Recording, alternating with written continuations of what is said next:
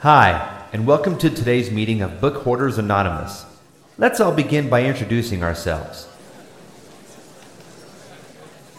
Hi, I'm Shannon, and I'm a book hoarder.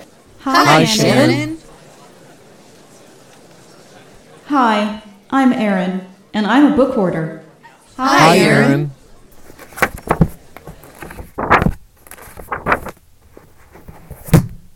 Hi, everyone, and welcome to Book Hoarders Anonymous, episode 46. Whew, we're getting old. Wow. This is Erin.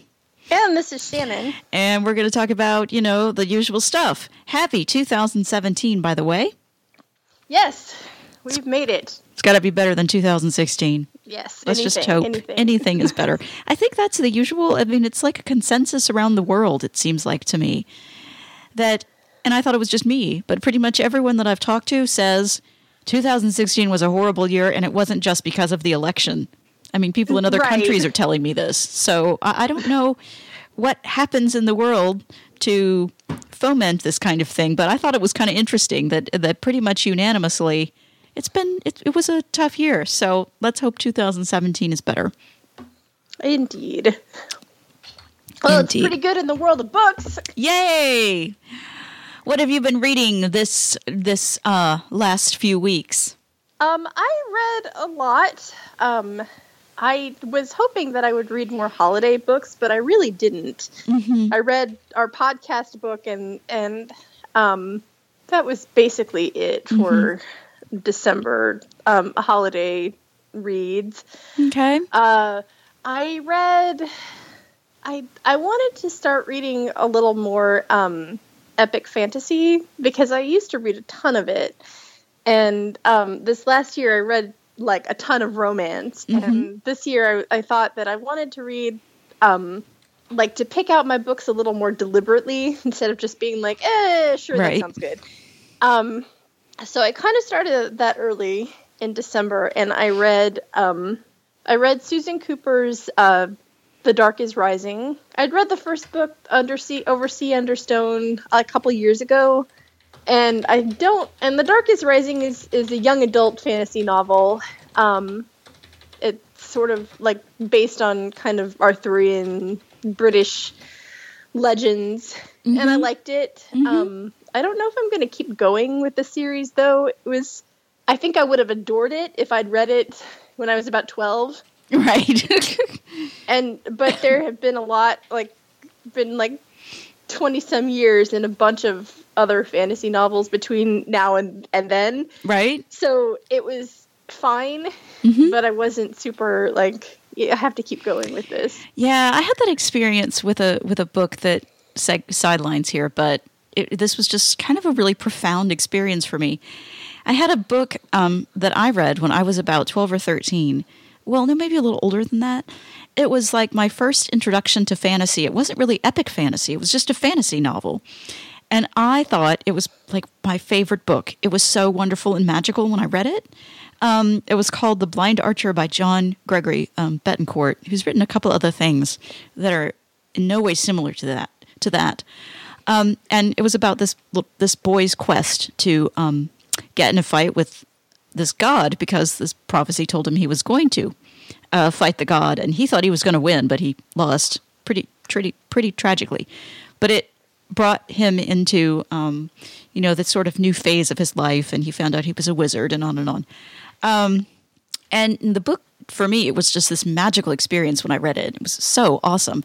And then when it got put up on Bard, I read it again. This was a couple years ago. And I posted about it back when I was on the DB review list that the magic just went out of it for me when I read it the second time. And it was it was so sad for me because I remembered it as a completely, different experience. And then when I reread it, it was like, it was okay. But I've read a lot of other fantasy since then, and it's just kind of lost its luster. Yeah, I think that happens too. It's really hard because right now, and I'll probably talk about this more next month when I finish the series. But I'm rereading Tad Williams's Memory, Sorrow, and Thorn right now, which is another epic fantasy this trilogy, and he's written another book set in that world that's like, I think there's going to be a sequel series. And that one comes out in April, so I was like, oh, I'll read this now, and then I can start the new stuff. Right. And I remembered that when I read that trilogy, when I was maybe 15 or 16, it was a random pick that either I or somebody in my library had sent me on cassette. And it was so good. I was just like getting into fantasy novels and wanting to read everything. And this was like, it was the first book I'd ever read where I could see, like, there's some pretty obvious analogs to things in our own culture, to cultures and like religions. There's this fantasy Christianity that's pretty important in the series. Interesting. And it's fantasy Christianity. And, like, fantasy Christianity, I like that. Well, it's like his name is Adon as opposed to Christ, Right. But basically the story is the same. And like now I'm reading it, it's kind of like, okay, that's interesting, but like that's all you got. Yeah.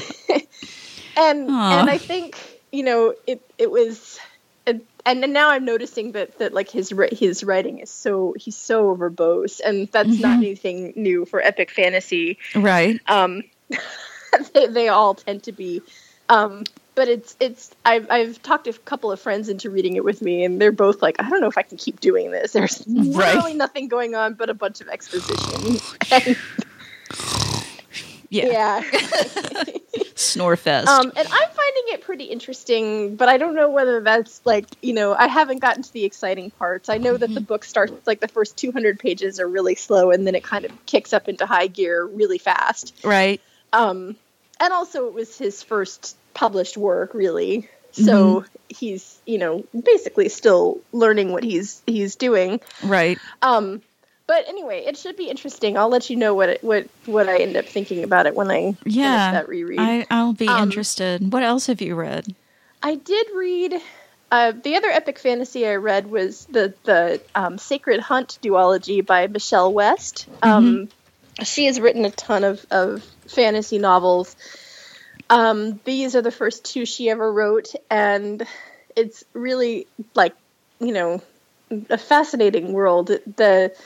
In this one, the premise is that, in order to serve their god that keeps, like food on the table and, means that their kingdom won't starve, there are the nobles, send out hunters, and they have to do this hunt once a year, and somebody always dies during the hunt. And so it's about, and it's you have your hunter and you have your hunt brother, who is somebody that's like a commoner, that was basically raised with you, and the commoner is what keeps you grounded and thinking about people. Right. Whereas the hunters tend to they kind of have this bond with their animals. And it's pretty interesting. The first book is like pretty small in scope. It focuses on this particular hunter and his hunt brother. And then the next book introduces this whole world that they live in, and it makes it a much more epic story. And I really liked it. I think it sounds to me like she probably improves a lot as a writer, because again, this book was written in like 1988, 1989, and she's written like a bunch of books. I like a ton of books under like 3 different pen names since then. Oh, okay. So I liked these earlier ones. I can't wait to see what she does. Okay. And then I think the last one I'll mention, just because I'm thinking about it, I did read some romance. My favorite, I did read another holiday romance. It was a little short novella called Wrapped Together by Annabeth Albert, which is part of a series that she's written called Portland Heat, which is about set in Portland, Oregon. Okay. Very definitely set in Portland, Oregon. Like, it's pretty obvious that the author either lives there or loves the city a lot. It's not like some books where they're set in New York and like it's New York because there are high rises. Right. I understand. And they're about small business owners. This one is like one of the characters runs this like stationery boutique, and the other one kind of runs a Hallmark type of store. Gotcha. And they are the awkward thing is that they're two guys. The one guy is his sister is married to the other guy's brother. So they're not like really related to each other, but they're, I don't know what that would make you. Sister, brother, double first. Well, your kids would be double first cousins. Yeah. Something like that. But I don't know that you're related. Yeah, I get what you mean. So, and it's this cute little, because the boutique stationery owner guy is like has always struggled with the holidays, which many people do. Right. And it was kind of nice to see that reflected in a book. It's especially given how so much of the Christmas season is spent talking about how magical the season is, and it's great and we're all happy. And but he's always there. His mom died, and it's a rough time for him, and so the other hero is he's determined to make Christmas good for him, and then they've clearly been kind of pining after each other for years, and they finally do something about it, and it was a very cute, sweet little novella that took me maybe 2 hours to read, but I really loved it because it was just nice to have. Like the one guy that's very sad about the holidays, he's very stoic about it. Like, I'm fine, don't worry about me. But you just know he needed a hug, and it was nice to like see him get happy. That's good. So that was the highlight of my month. What about you? Let's see. I was really excited on Audible, and I don't know how I found it. I think it was something like our favorite listens or something, or favorite narrators or something. And I found the Jungle Books 1 and 2 by Rudyard Kipling. I'd never read them before. And I listened to a sample and I was like, wow, this guy's pretty good. I don't know, his name's Ralph something. I couldn't remember, but so I bought it, and then I was sick a couple of weeks after we recorded our last episode, maybe a week and a half. And I didn't really feel like reading anything with a lot of, heaviness. And I didn't really want to start our book because I probably wouldn't remember it after, being sick and all medicated and, drugged up. So I decided that I would listen to the Jungle Books while I was laying in bed doing nothing else. And it was really, really, they were really cute. I'd never read them before. I'd read certain stories from them, but not like the entire Jungle Books. And they were super cute and reminded me why I love Rudyard Kipling so much and the things that he does with language that are so clever.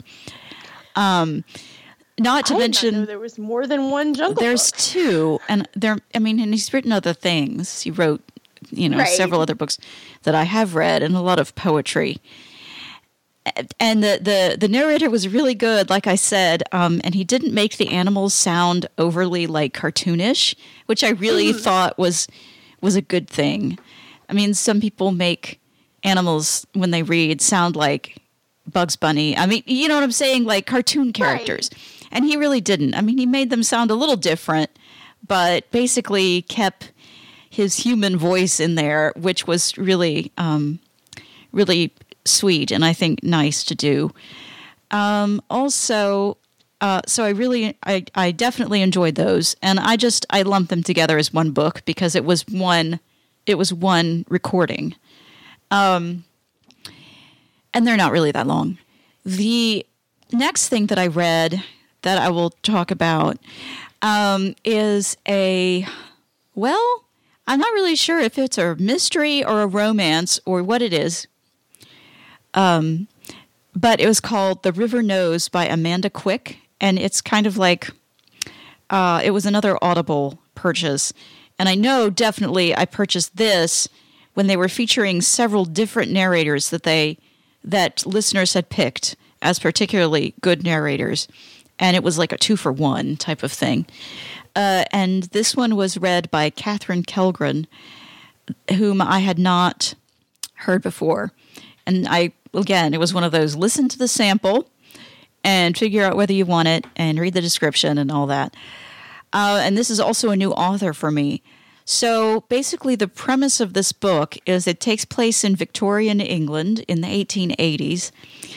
And this woman, it begins with a rape or a potential rape. There was no sexual content in the beginning. She was afraid of this man who was in the next room, calling her name.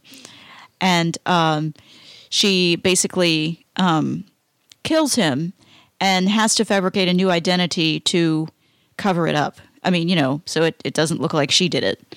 So basically it was easier to do that back then than it is now. And she has come back to London and totally reinvented herself. Instead of being just a shop owner, she's a reporter for one of the newspapers that existed back then. And she's trying to solve the mystery of a series of serial rape/murders. The perpetrator would rape the victim and then throw her into the Thames. And so they're trying to figure out why this happened. And I say they because there's another guy involved, somewhat of a rake, roguish. I guess he's a nobleman or maybe a rich merchant's son. His father makes safes. So he's a master. He's a master safecracker, essentially. And he's basically a gentleman criminal. And it was really funny because everyone knows he's into cracking safes and kind of thievery. And everyone's just like, oh, well, whatever. It's kind of accepted. And I guess that was a thing back then. So they end up, he and the woman end up in this house and they meet. And so they together are trying to solve the mystery of who the serial rapist/murderer is. And it's basically, it's really cute because it gives you some insights into sort of Victorian era propriety and manners and how you can basically survive outside that box if you needed to. It was kind of, like I said, mystery/romance. And I found it very engaging and really enjoyed this author. So maybe I'll try and find some more of her work. She has quite a few books out, so you probably could. I most likely could. A book following that with a book that I did not enjoy nearly as much. It was historical fiction, which of course everyone knows I always fall for the historical fiction. And it was a free Kindle, one of those free Kindle reads. And I think this was probably this author's first published work. It was called Trojan Tales, Voices from Afar by Edward Neild, Nield. And the writing was horrible. That's basically what I have to say about the book.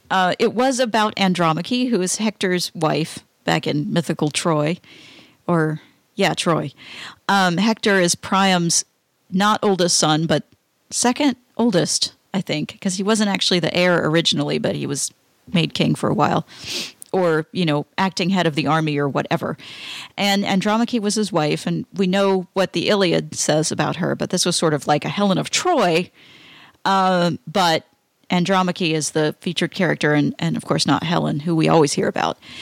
And it was interesting, I guess, but the author went way overboard with his use of adjectives and trying to depict the time, but it was done, and it felt just really artificial.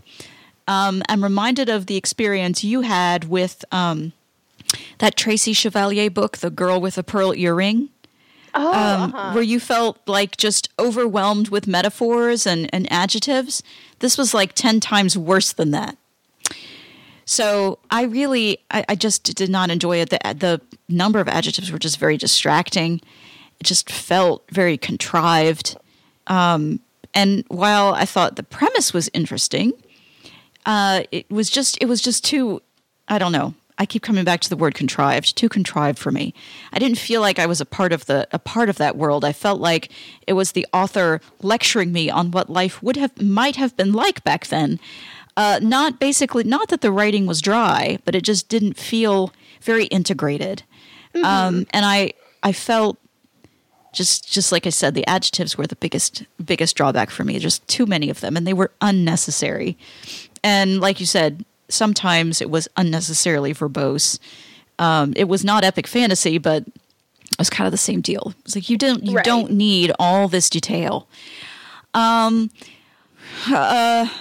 Let's see. Two more books I want to mention. One is fantasy by Charlaine Harris, who we all know and love as the Sookie Stackhouse novelist, but she's written other things, and I really hope she comes back to this town.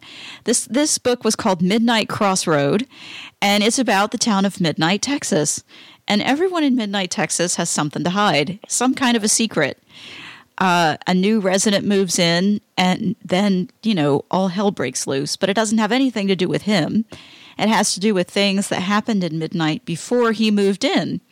And so it's basically about how he helps the townspeople solve the mystery and how they accept him as a member of the town. And it was so cute. It was not one of those, she doesn't write books that are very deeply philosophical or whatever, but it was a funny fantasy read, sort of urban fantasy, like she's known for. There is a vampire, but he's real different from the Sookie Stackhouse variety.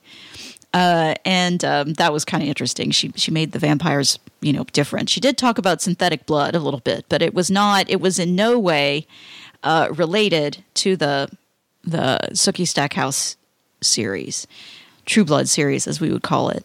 I really did enjoy it, and I hope she writes more. I think it was published in 2014. I hope she writes more Midnight novels. They would just be really fun. And the last book I want to talk about is called it's nonfiction. Go me, more nonfiction. It's called The Checklist Manifesto, and I really don't know how to pronounce this guy's name. Atul Gaudet or God or something. I don't know. Gaude. Gawande. Is that what it is? Being mortal. Yeah. Oh, okay. I'm like, I don't know. I really liked. I don't know how to pronounce his name. I just guessed. And I guess the Bard people didn't know how to pronounce his name either because it was not Gawande. It was something totally other than that. But he is a doctor, as I think a lot of people know. He's a surgeon. And he wrote... He's written a lot of different books about surgery and medicine, and this book is about checklists as a form of keeping track of things and how they're very important, and how they're especially important in this modern world when we have lots and lots of complex tasks requiring multiple steps. This is just something I stumbled upon in 2016 and wanted to read and never did. So I was looking back at my Goodreads shelf, noticed that this book was on there and thought, huh. So I read it. It was very short. It was really interesting because he talked about checklists in different professional fields. So not only was there surgery, but there was also architecture, aerospace engineering, and other ways in which checklists were useful. I mean, he talked about this Air Force plane that Boeing was building, and they spent like zillions of dollars on it. I don't know how many. But basically, on the first test flight, the pilot forgot to do something very simple and crashed this zillion-dollar plane because it was so big and he was so anxious about all the new things that it could do. This was back in the 40s. All the new things that it could do that he forgot to check one simple thing, and it totally, crashed the plane before it even got going. And I was very impressed with the book. I really liked it, and I'll probably check out some of his other books. I really liked Being Mortal by him. So, yeah, he definitely writes really good nonfiction. I'll have to read that. So, let's see. Now that we've gotten that out of the way, and I say that because that took almost a half an hour for both of us to do that. Woo, what fun. Let's talk about the news stories. We really don't have much, but just a few sort of updates on the 2016 year in books, and a couple of movies that are coming out one in particular that I thought was just the weirdest thing ever. And something about Carrie Fisher, whom we all know did write, and she died recently. Let's start, I think, with the library. So, speaking of building things and how complicated it is, that's a really lousy segue, but we'll go with that. In Aviano, on the Aviano Air Base in Italy, which is a U.S. Air Force base, a library has taken 20 years to build, but they finally have one. Yay for them! They are. They've got a defense college there and some other things, and I think it's basically locals and base people can go to the library there and take advantage of the educational facilities they have there. But that base has been there for a long time, and they've wanted a library. So 20 years ago, they started building it. One of the contractors went bankrupt, and then they went into the building and actually saw what a crappy job that contractor had done and had to do most of it over again. With another contractor. Basically, that's why it took so long. And now it's open and ready for business. Libraries, from libraries to general publishing news in 2016, there were essentially more mergers and acquisitions in 2016 than in 2015. And a lot of major publishers such as Penguin Random House are dropping some of their non-core assets, I guess you would say, and eliminating. So it's basically been a year of reorganization this last year. I remember that we talked about 2015 and how there was a lot of pessimism about publishing, since nothing really happened, in early 2016, and also a lot of pessimism about independent booksellers in 2015 because of the rise of ebook sales. Last year, in 2016, there was a rise in independent bookstore sales, especially around the holiday season. A lot of shopping was very last minute. So I'm wondering if people were like, oh, I haven't bought Johnny any presents this year. Let's buy him a book. And going to bookstores and trying to find books at the last minute. But that's good to know because, we think about digital books all the time and libraries and what would I do if Bard ever shut down, for instance? We all want the library. I had a dream that happened last night. It was very horrible. Yes. But in any event, we all think about the library and how indispensable they are online at any event. And while libraries in the flesh, so to speak, it's kind of unclear how relevant they are nowadays, although I think they're trying to stay relevant, going digital and having a lot of computers and video equipment and things. Independent booksellers were seen as almost irrelevant because they don't sell the digital stuff. And so it's good to know that last year at any event, sales improved a little bit. And I'm glad for that, even though I personally don't I buy very few books because, of course, I can't read them. So yes.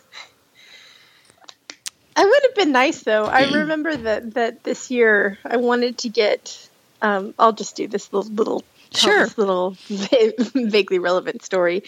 I would have been nice to have gone to an independent bookstore for me this last Christmas because I wanted to get for a gift exchange one of those adult coloring books. Oh, yeah.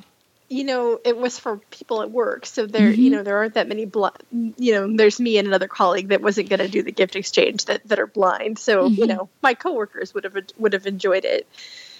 And and I went to Target and they didn't I ended up having to settle for a really complex Harry Potter coloring book. Oh. But, it was man, if I had just gone to an indie bookstore, sure, I bet they would have had that. Whereas you don't think of Target as the place to go buy books. No. And I bought one of those adult coloring books before. I think I bought it on Amazon, though, because it was oh, I need to buy her a present. Crap, what can I get in 2 days? I can't set up a paratransit ride to go to a bookstore I don't know about. that may not have it. So I bought it on Amazon, but I think you're right that indie bookstores would have those. Yeah, that's what I should have done, but I left it till before 2 days. Yeah, well, after the sometimes 2 we days window was don't up. we don't quite get things done quite correctly, or organizational skills are. Let's see. Back to the stories. The National Book Foundation has launched the Book Rich Initiative. This is an initiative that they're doing in combination with HUD and other government agencies to bring books to local housing projects around the country here in the U.S. And so far, 30 housing projects have expressed an interest in this. That's really awesome. Yeah, and a lot of publishers are donating books. I think Penguin Random House has donated the most, but they're seeing other, large publishers donate, that's great. Books to the initiative. So I think that's fantastic. I know that a lot of local area charities and things do the same kind of thing. Like we have some organizations around the city that do this. There's one called Book Harvest, and there's the local bar association, and I know this because I'm a member of it, does the same thing. Like we will get books from our members and donate them to, like the housing projects in the area or other places where we think they may be useful.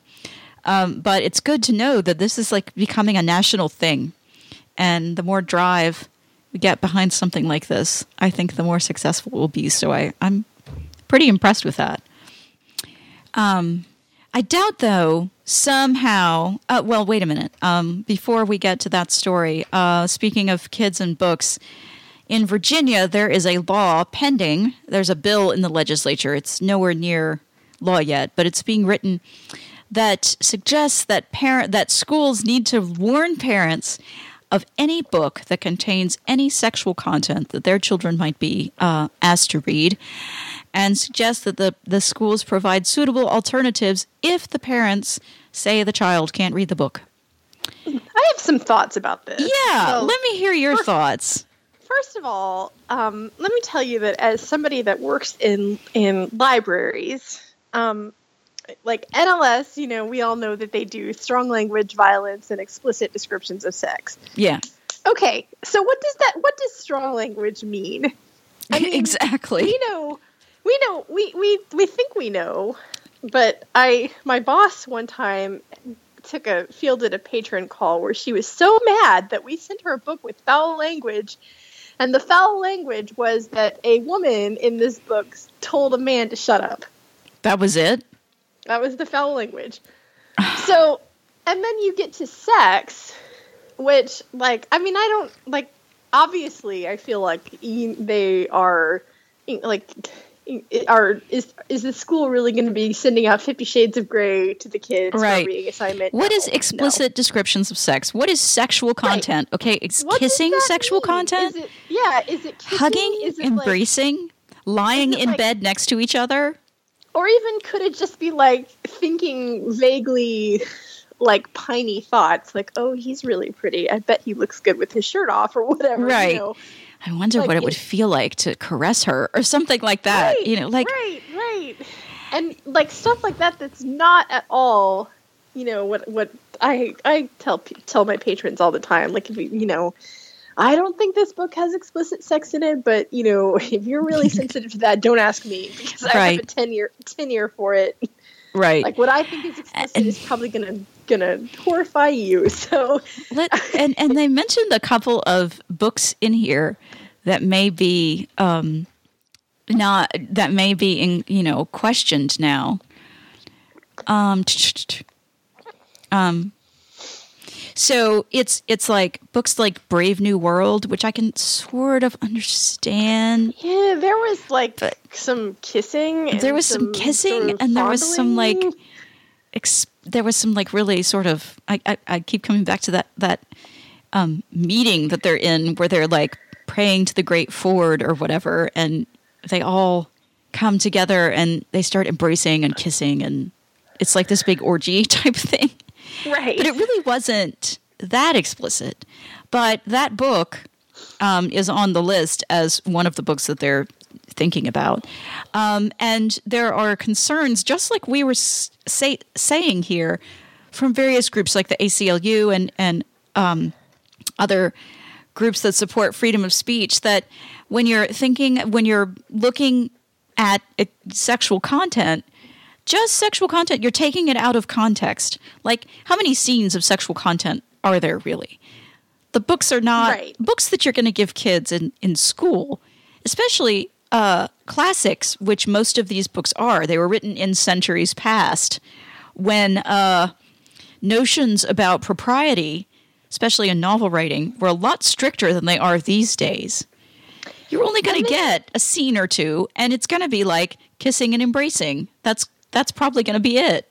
And then you have things like, well, to bring it like a little bit toward the discussion about today's book, I believe that NLS said that had like descriptions of sex, but I don't think it did. I mean, I think there was like one shower scene, but it was not explicit. No, but the two characters involved were both men, right? So like, was it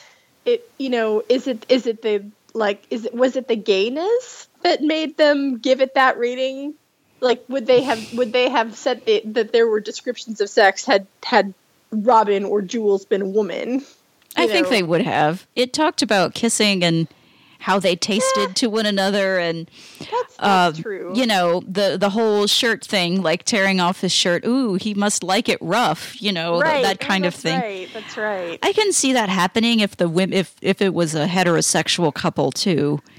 But I do think that tends to happen, like with LGBT kind of books. There's been a lot of things I've read by LGBT authors that are like, I don't write erotica. Mm-hmm. I write like very clean romance. They just happen to feature dudes. Yeah, and I think NLS has a tendency to be a little bit puritanical, and so what they would consider explicit, we would just be like, not really explicit. To be fair, I don't know that it actually said explicit. Like it might have just said some descriptions of sex. I don't remember. Fair. Yeah, fair. There were, but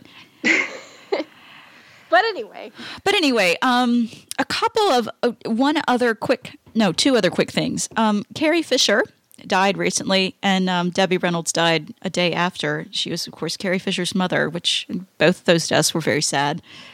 We all know Carrie Fisher as Princess Leia in Star Wars, but after her roles in the Star Wars movies, she did other things, and one of those was she was a novelist. I think, did we read her memoir here in Book Hoarders, or was that one of the? No, it was a book that I read and talked about. I knew she had written a couple of sort of like biographical works, but I did not know she had written actually fictional works. Which some of them were semi-autobiographical. A lot of them were about women in business or women in Hollywood, struggling to find themselves and to find out how they fit in their various environments. So just on a whim, I might want to check those out just to see. Oh yeah, just about her her writing, because I really did enjoy her memoir. That, of course, the name escapes me at the moment, but that I read that talked about her life. Excuse me. So that was just a little piece of trivia that people might not know. That like William Shatner and other sort of celebrities, she has written actual fictional novels. And speaking of very fictional novels, the Captain Underpants children's series is being made into movies by the author of the Captain Underpants series is working, I guess, closely with the movie scripters to try and make the movies relevant and also focus the movies more on the relationship between the two characters. George and Harold, I think. These are fourth graders who are writing comic books and trying to save the world. And I don't know the books. I've never read them. I do know someone who proofread them for a transcribing service, but that's my only connection with them. Apparently, they feature a lot of potty humor, thus the Captain Underpants. He's the superhero comic book character that these kids create. and it's being made into movies by DreamWorks. So we'll see. I don't know that they're going to have the appeal of the Harry Potter movies for kids that are over the age of, say, 9. But, I imagine that they'll be, kids will want to go see them. I've noticed the books on Bard, and I've noticed them other places, but that's not, not something that appeals to me, so I can't really say much about it. So getting to our book that we read, finally, we're there. The book that we read was All Through the Night by Suzanne Brockman, part of the Troubleshooters series of books that I actually haven't read any of those. This was our holiday pick. There isn't much holiday in it except towards the very end. But the whole deal is Jules and Robin are getting married in Massachusetts, and this is back, of course, before gay marriage was approved in all U.S. states, and so it is just, a very few states where you can get married, and they are getting married in Massachusetts, and about all of the disasters that occur before they actually tie the knot. And it was just, in my opinion, I felt... Yeah, what did you think? It was... You haven't read any of those. I haven't read any of those books. Some of the disaster... some of it was funny. Right. And, Robin keeps getting locked in the basement or locked in the bathroom because the doorknobs keep falling off the house. There's a bat colony in the attic. I wish they'd concentrated on that more. That just really cracked me up for some reason. All these bats flying around the house. And they have to install one-way bat doors.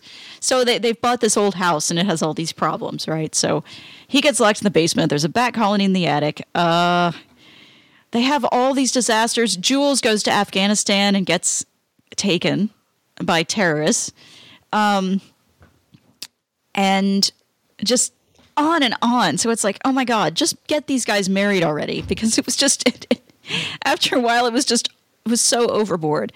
And I also felt another thing that just was overboard about the book was the sort of preaching about equality and well, I should be allowed to get married because I'm, because I love my partner. And I felt a little preached at, like she's proselytized. She's on her own proselytizing campaign, which she admits in her author's note.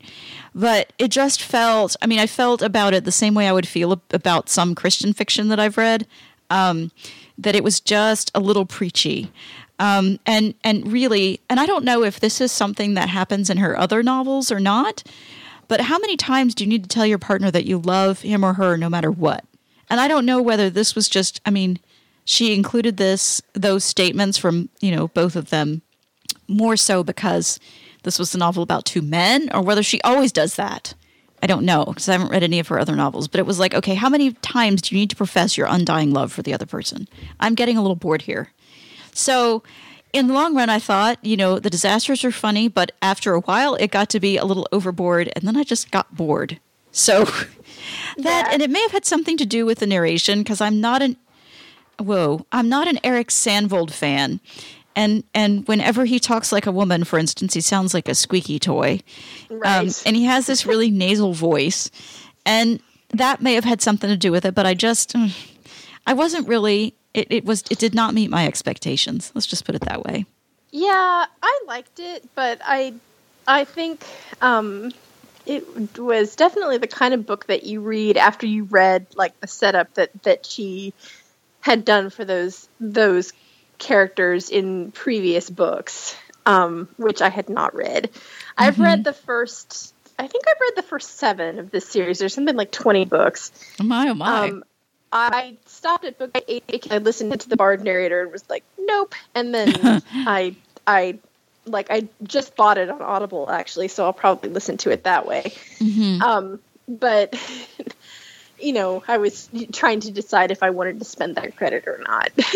Right. So I think that since neither of us had read the setup to this wedding, I think it might have had more of an impact on us if we had, Possibly. Although I really didn't feel like I missed anything. I mean, I kind of got the backstory from the book, and it was kind of like, okay.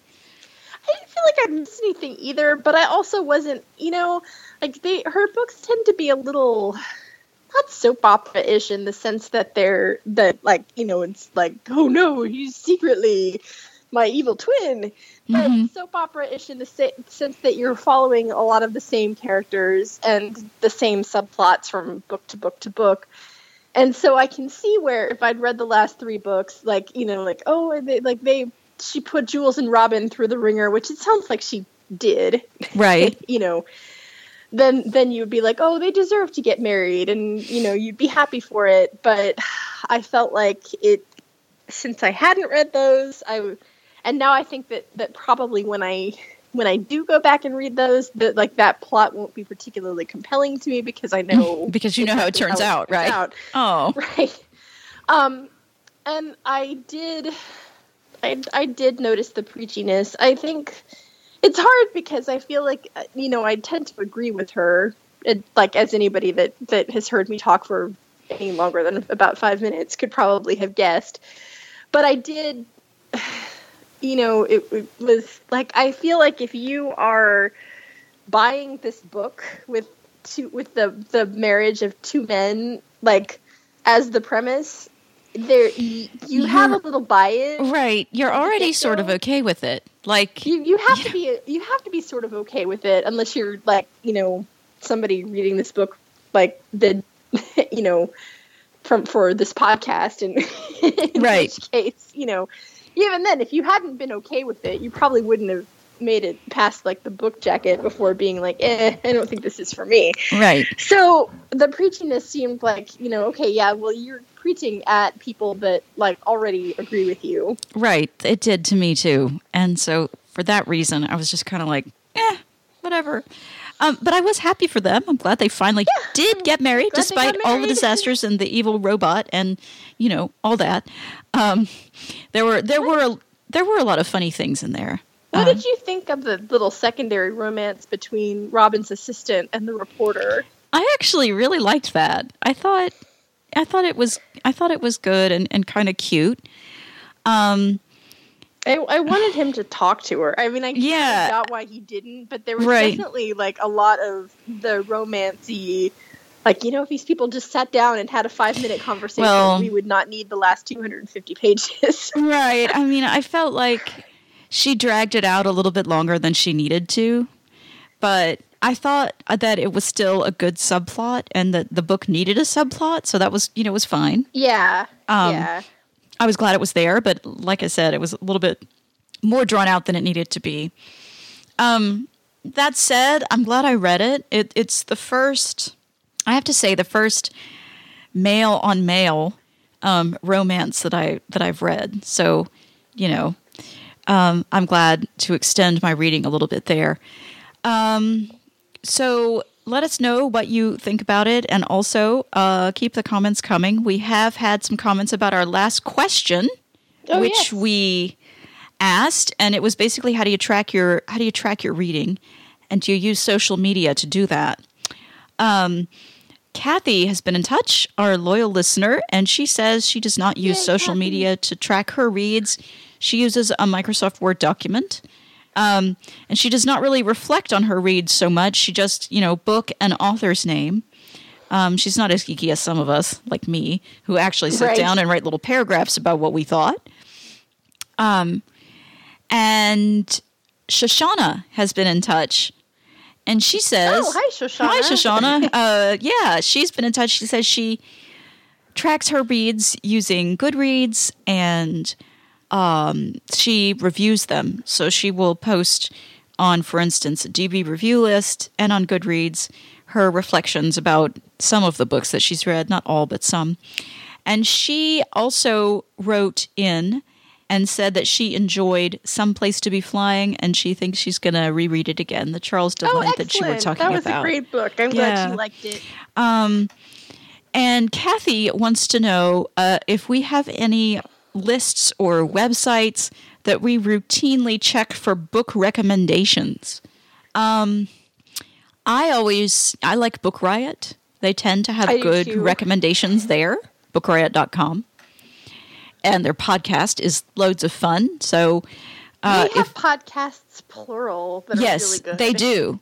I'm just speaking about the main one, but they also have other ones dedicated to like comic books and graphic novels. And in fact, they have one called Get Booked, which is a book recommendation podcast where people submit listener questions. That's right, they do. I had forgotten about that one. You could listen to that. I think they're usually about an hour long, and they come out every 2 weeks. And usually, it's a pretty good mix of types of questions, and they've had like guest experts sometimes on like whatever genre they're not like experts in it, and I recommend that. Okay.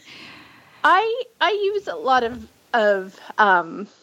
like word of mouth is typically what I go with. If I follow a lot of really bookish people on Twitter, so usually they will talk about what they're reading.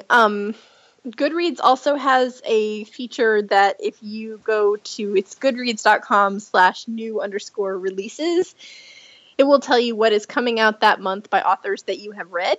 And it's not always a great source of recommendations because like what if you like it's giving me David Baldacci recommendations, and I do not think I will probably read another David Baldacci book in my entire life. But at least I know that that there might be one coming out. I don't know. That was just a name I pulled out of the blue.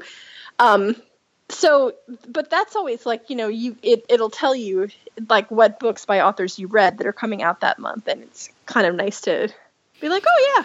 Oh, that's nice. Look out for that. Mm-hmm. Anything else that you want to mention? Let's see. I don't think so. Should we go on to the question for this month? Yes, I think we should. Okay.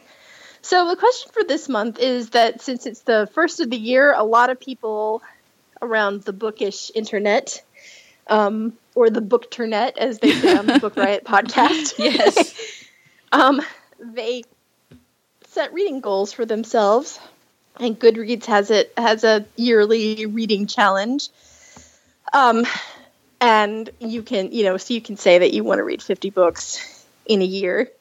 So I wondered what reading goals you guys had set for yourselves, if any. Yeah, and please tell us about that. Yeah.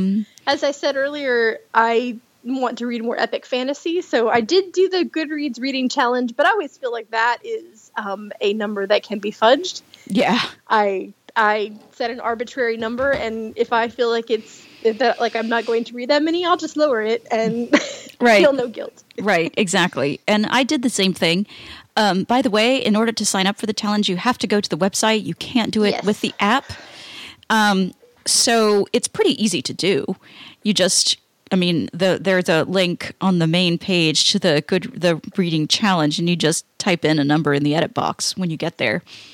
But I set up an arbitrary number for that. I don't have a particular goal, like to read a certain genre more necessarily. But what I do have is if I'm going to read something, my goal is to basically reflect on it and figure out how it matters to me. Because I've been noticing that I'm reading a lot of books and they're not really things that matter. They're just, oh, this will be good to read. But I want to choose books that actually I'm reading them for a purpose or a reason, whether or not it's fiction or nonfiction. And reflect on what I read, not necessarily doing a review, but basically become more critical of what I'm reading. Because I figure that will help me. I'm planning to start doing some writing this year, and that will help me to become more critical of myself and my own writing. So that's the only real reading goal that I have. Kind of vague and nebulous, but it's there. I like it. Yeah, so write us at bhapodcast@gmail.com, or tweet us at Book Hoarders, or post a comment on our blog at bhapodcast.com, and tell us what your reading goals are for 2017. And this next month, our homework is going to be a book called A Lesson Before Dying by Ernest J. Gaines. It's available on Bard. It's like a really crappy recording of it because it's one of the ones where they just put the marker at the beginning of the book. Mm-hmm. But I wanted to read it because it was, I believe that the author is African American himself, and it's Black History Month, and it's about a teacher that is his aunt makes him go visit this young man in prison. He's on death row to kind of, because the prosecutor or the defense attorney, his defense was, well, he's so dumb. He's basically nothing more than an animal. And that's why he did this crime. We're going to clarify that the book is not set in today's world. It's set in... No. It's set in, like, the Depression era South. Yeah. Yeah. Sorry, I guess I should have clarified that. Yeah, but that's okay. So I think it's not that long. I think it's maybe, like, a little over 8 hours. Mm-hmm. And definitely not a romance, but Black history. So I hope it's good. Sure, I hope so too. I haven't ever read it, but I have heard about this book, and it's come highly recommended to me by other people. So I'm hoping that it's a good read. I will just mention that I reread, going off on a tangent, a couple months ago, Invisible Man by Ralph Ellison. Speaking of Black history, and I had considered offering that up as a choice for this month, but I didn't for a variety of reasons. One of which is that it's rather long, and so and it's rather heavy and literary. But I'm hoping that this book will be a good alternative to that. It doesn't seem like it's terribly light, but it should. No, but it should be a little bit shorter and easier to deal with.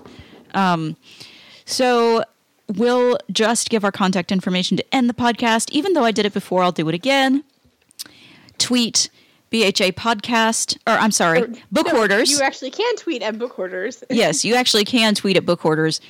But you have to email bhapodcast@gmail.com or go to bhapodcast.com to leave comments and stuff.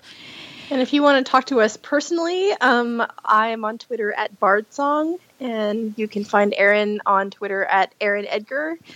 And you can listen to The Melting Pot, which is her show on Sunday nights at 7 Eastern.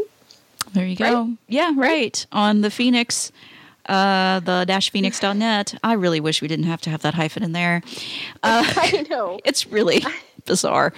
And is your blog still up? You still doing that? Well, it's sort of sporadic, but you can find me at flightintofantasy.com, or sometimes I write for goodbadandunread.com.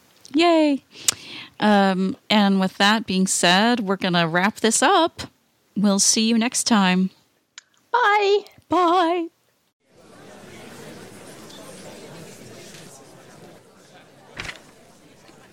To contact the Book Hoarders, send email to bhapodcast@gmail.com. Follow Book Hoarders on Twitter.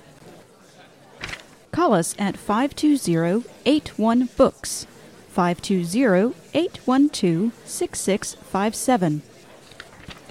And visit the website at bhapodcast.com.